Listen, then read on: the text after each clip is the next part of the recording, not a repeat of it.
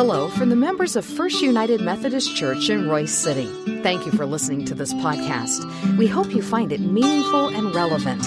You're invited to join us for worship anytime, and you can learn more about our worship options, location, and small group opportunities by visiting our website, fumcroysecity.org. Today, we hear from our pastor, Reverend Chris Everson. May God bless you as you listen to His Word proclaimed. I always look forward to this Sunday, the first time that I meet with our confirmands, because it is always a joy. The energy, right, Rhonda? The energy that they have. Whew, man, it seems like it gets more and more every single year. But the energy, the passion, the love, the willingness to learn, the complaining to learn that comes along with that willingness to learn at times. We spent from last September until a couple of weeks ago going over the major questions of the church, these questions and understanding the answers. So I'm going to invite all of them to come forward, and we're going to recite all of those questions right now. They're not even there. They're just looking at me. What? No, I'm not going to have you do that. But I wanted them to get to understand exactly what is it we call our faith. What is it that we believe in as disciples of Jesus Christ?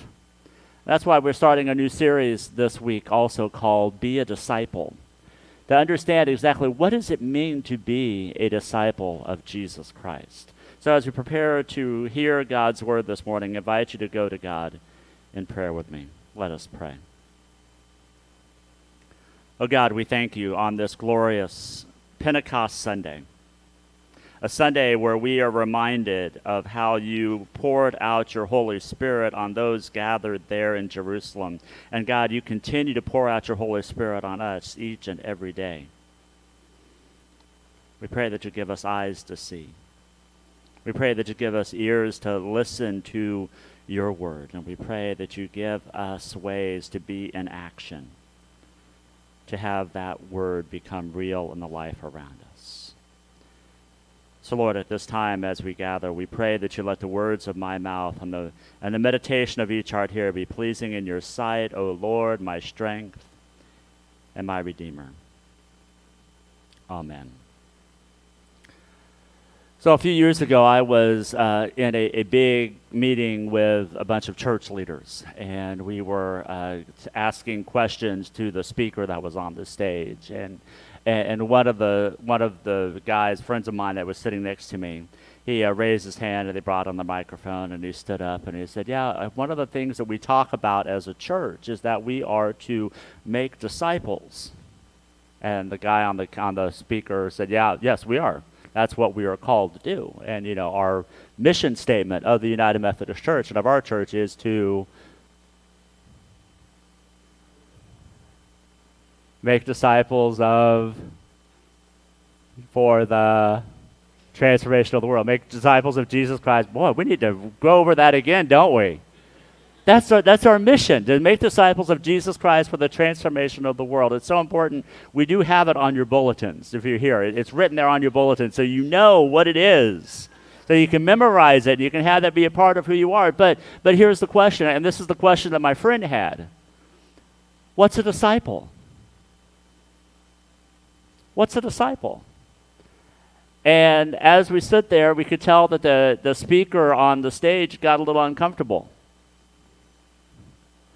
He got a little uncomfortable, and he says, "Well, I don't know." And he said, "I don't know because it depends on whatever context you're in on what a disciple is." And I immediately heard that, and I'm going, no, that's not right. Being a disciple does not depend on the context you're in. Being a disciple is all about who we claim as our Lord and Savior, and we follow them. The Greek term, Richard's already been giving me little crib notes here or there, and he wanted to remind me that the Greek term for disciple in the Bible, what disciple means, it means it's a learner. James Bryant Smith and Dallas Willard, they have a different term. It's called apprentice. Being an apprentice to Jesus. Because when we look at the ancient text and we look at what the original disciples were and what they did, they were apprentices to Jesus. They wanted to learn and do everything that their master has done, because that's kind of the world that they were in. You became an apprentice to do something else. A lot of the disciples were apprentice fishermen, and they were learning how to fish. The first two disciples that were called, James, Peter, and Andrew, they were fishermen. John and James. They were the sons of Zebedee. They were out there learning how to fish from their dad so that they can become fishermen. So this whole apprentice idea was great. So when they became disciples, they knew that they wanted to do exactly what their master was teaching them, what their master was doing. So I thought over the next 4 weeks, we're going to take a look about what it means to be a disciple and what disciples do. Unfortunately, I think we quickly run to the task that disciples do. We run to, a disciple prays, it worships, serves, all of these type of things. What our vision of the church is. Those are what disciples do, but that does not make a disciple. Those tasks are ways that we are able to move forward and become disciples, but that is not what a disciple is. So we're going to hear about what it means to be a disciple. And the first scripture we're going to hear from are words from Jesus that he gives, and they're part of the sharing of the Holy Spirit from John chapter 14, verses 1 through 6. If you don't have your Bibles, we'll have the words printed on the screen for you to follow along. Hear the word of the Lord. Jesus is speaking, and he says, "Do not let your hearts be troubled. You believe in God, believe also in me. My Father's house has many rooms. If that were not so, would I have told you that I am going there to prepare a place for you? And if I go and prepare a place for you, I will come back and take you to be with me, that you may also be where I am. You know the way to the place where I am going." And Thomas said to him, "Lord, we don't know where you are going, so how can we know the way?" And Jesus answered, "I am the way and the truth and the life. No one comes to the Father except through me." The word of God for the people of God. Thanks be to God. Such powerful words from Christ. Such powerful words that I think every disciple must understand. That the very first thing that we must do if we call ourselves disciples, that we must know who God is.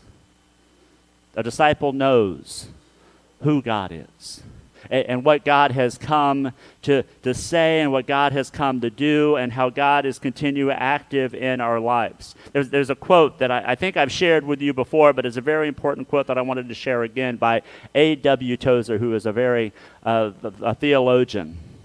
And he said these words: "What comes into our minds when we think about God is the most important thing about us."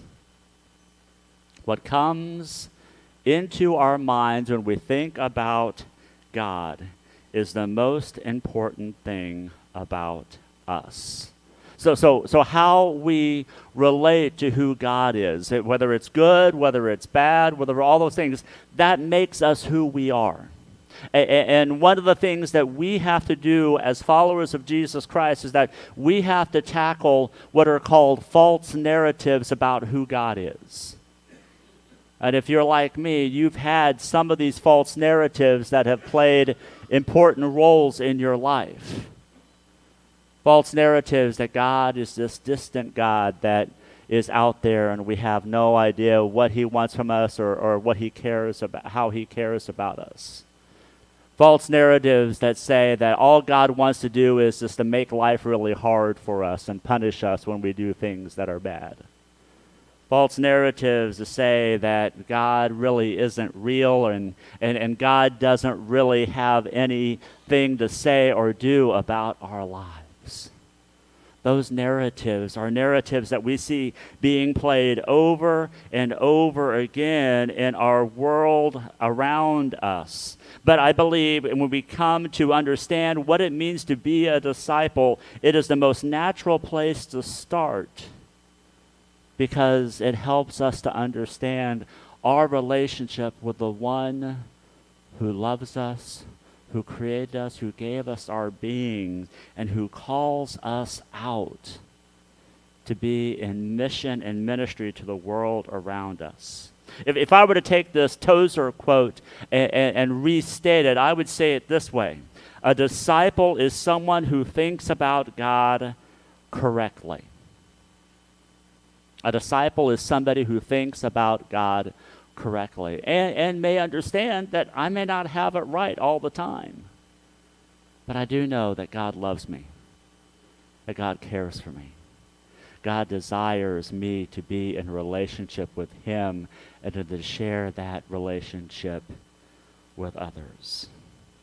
Jesus helps us to see this way that we view God in our passage this morning.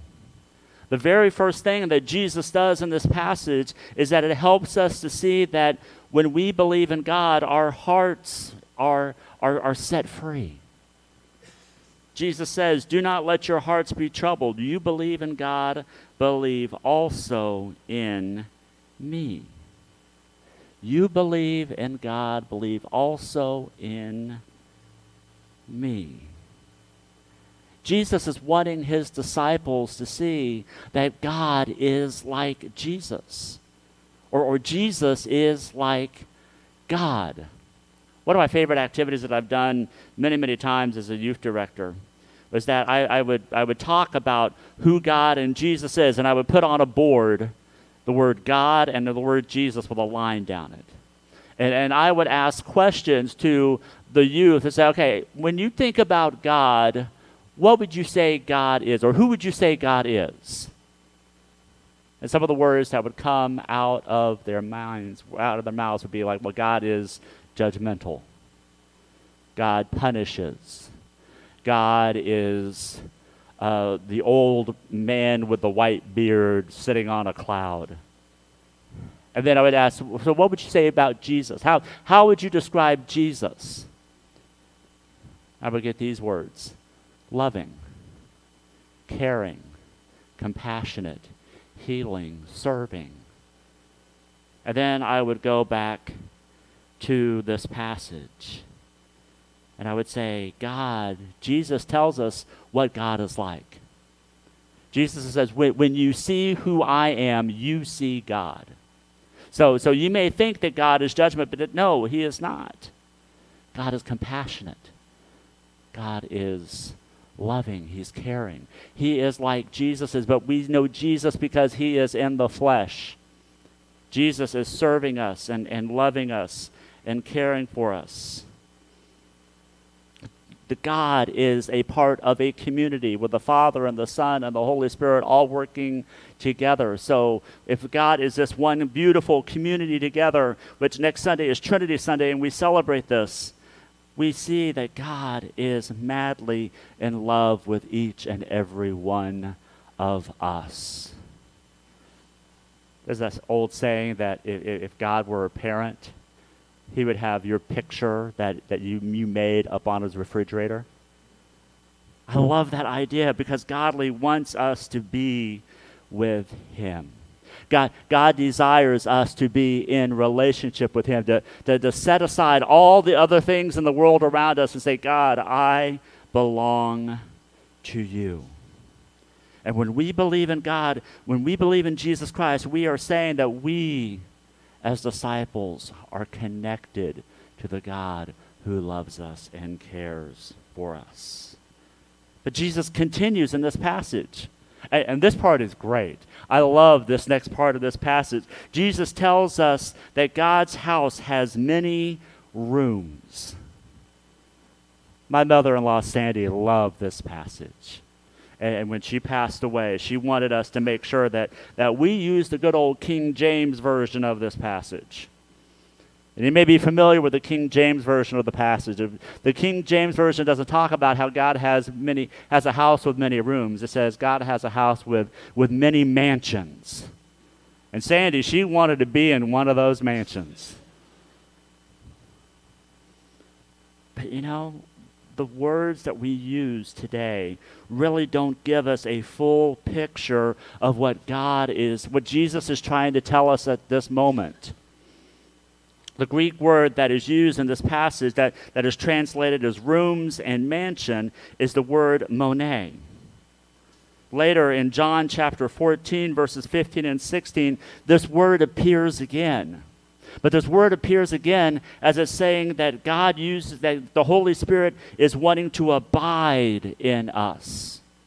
The Holy Spirit is wanting to dwell in us. The Holy Spirit will be with us forever and dwell in our hearts and our minds. So this continues to let us see how much God loves us and cares for us, is that he is going to set up a place for us to dwell with him forever. See, this passage is more than about a place that we're going to live in or what kind of house that we will have, but it's saying that God wants us right there in his house. See, this was well known for those back in the Middle Eastern days, because when a family unit, the kids started to grow up and they started to get married, they would just build on to the father's house. And the father would then allow that family to dwell with the Father, to be a part of what the Father is doing. And Jesus is saying, God is so madly in love with you, he wants you to dwell fully with him. He wants you to have a place exactly with him so that you have lived with him, so you will live with him forever. I've done the camp thing, and I've served as a counselor to many different camps, and I've always enjoyed hanging out with youth, but I am always ready to go home when the week is over. I am ready just to put those youth back in the car and say, bye, I'm headed to my house. But can you imagine a God who loves us and cares for us so much that he's not waiting for those cars to pull up to take us back to our homes? God is always wanting us to dwell with him forever, to allow our lives to be entwined with his life, to let his love and his glory be a part of who we are and what we do. Finally, our passage gives us the most quotable words from Jesus besides John 3:16. And these are the words in John 14, verse 6, where Jesus says, I am the way, I am the truth, and the life. No one comes to the Father except through me. My friends, to understand what it means to be a disciple, to understand who God is, this text is primary to us. This is the main claim of Christianity, and this is the claim that we hold on to, and this is the claim that our confirmands are stepping into on this Sunday. When we talk about the creeds, when we read scripture, when we sing songs, when we pray, it talks about the truth of God through Jesus Christ that we hold on to, that it is through Christ that we have the truth, we have the way, and we have the life. All of these things are wrapped up into him, and it is a very, very high claim. But if we are his true disciples, we hold on to that claim. We live in that claim, knowing that it is in Christ we have life. C.S. Lewis, famous writer and theologian, he had this to say about Christianity. He said that if Christianity is false, is of no importance. And if it is true, it is of infinite importance. The only thing that it cannot be is moderately important. Christianity is completely false or it is completely true. That's where becoming a disciple comes in the line. Do we believe fully the claims that Jesus is the way and the truth and the life? Or do we not believe that? But Christianity is more than our beliefs. It is active. We have these laws and commands that we follow from Jesus Christ. And it's more than a starting point. And it's more than in stating what we believe. But what it is a participation, feeling God's affection and love and having our lives mixed and mingled with God. That's why confirmation is important. That's why this table is important. Because it helps us see and it helps us to remember who God is to us and who God is through the church and how we continue to learn in God's grace and truth to share that love for others. So we partake in the breaking of the bread and the pouring of the cup. And we remember that we continue to participate in the love and grace that God has given each and every one of us. And then we take the opportunity to turn and share that love with others. My hope and my prayer, especially for our confirmands today, and for all of us, is that we remember that when we come to this table, when we step into the walls of this church, when we then go out and share God's love with others, we repeat the promise that God has for us, that he loves us, that he cares for us, that he is madly in love with us and desires us to know him as intimately and deeply as Jesus knows him. I pray that as we continue to understand and figure out what it means to be a disciple, we grow in our faith so that others may experience being a disciple through us. Let us pray. Oh God, we thank you for your grace. And we thank you for this Confirmation Sunday. And as we come to this table, and as we are served by our confirmands, allow your grace to be poured out on us. Fill us with your Holy Spirit so that we may live our lives as your disciples, knowing that you are the way, you are the truth, and you are the life. And we pray of this in Jesus' name. Amen.